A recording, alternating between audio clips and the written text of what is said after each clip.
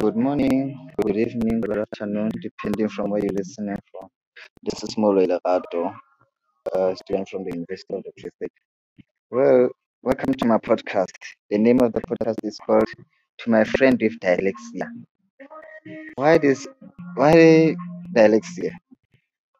This is because I've realized that in my African narrative or in my culture, most people tend to ignore the issue of dyslexia, the learning disability. They believe that students or learners or people in the society have been bewitched or they are either stupid when they say they suffer from dyslexia. So the aim here is simple to conscientize the society about the issues of dyslexia. Enjoy.